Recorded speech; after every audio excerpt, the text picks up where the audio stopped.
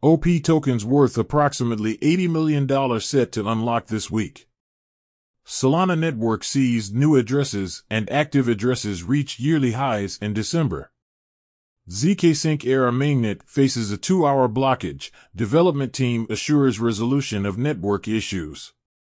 Silly surpasses 0.1 USDT mark, experiencing over 40% surge in 24 hours. ORDI crosses 60 USDT mark.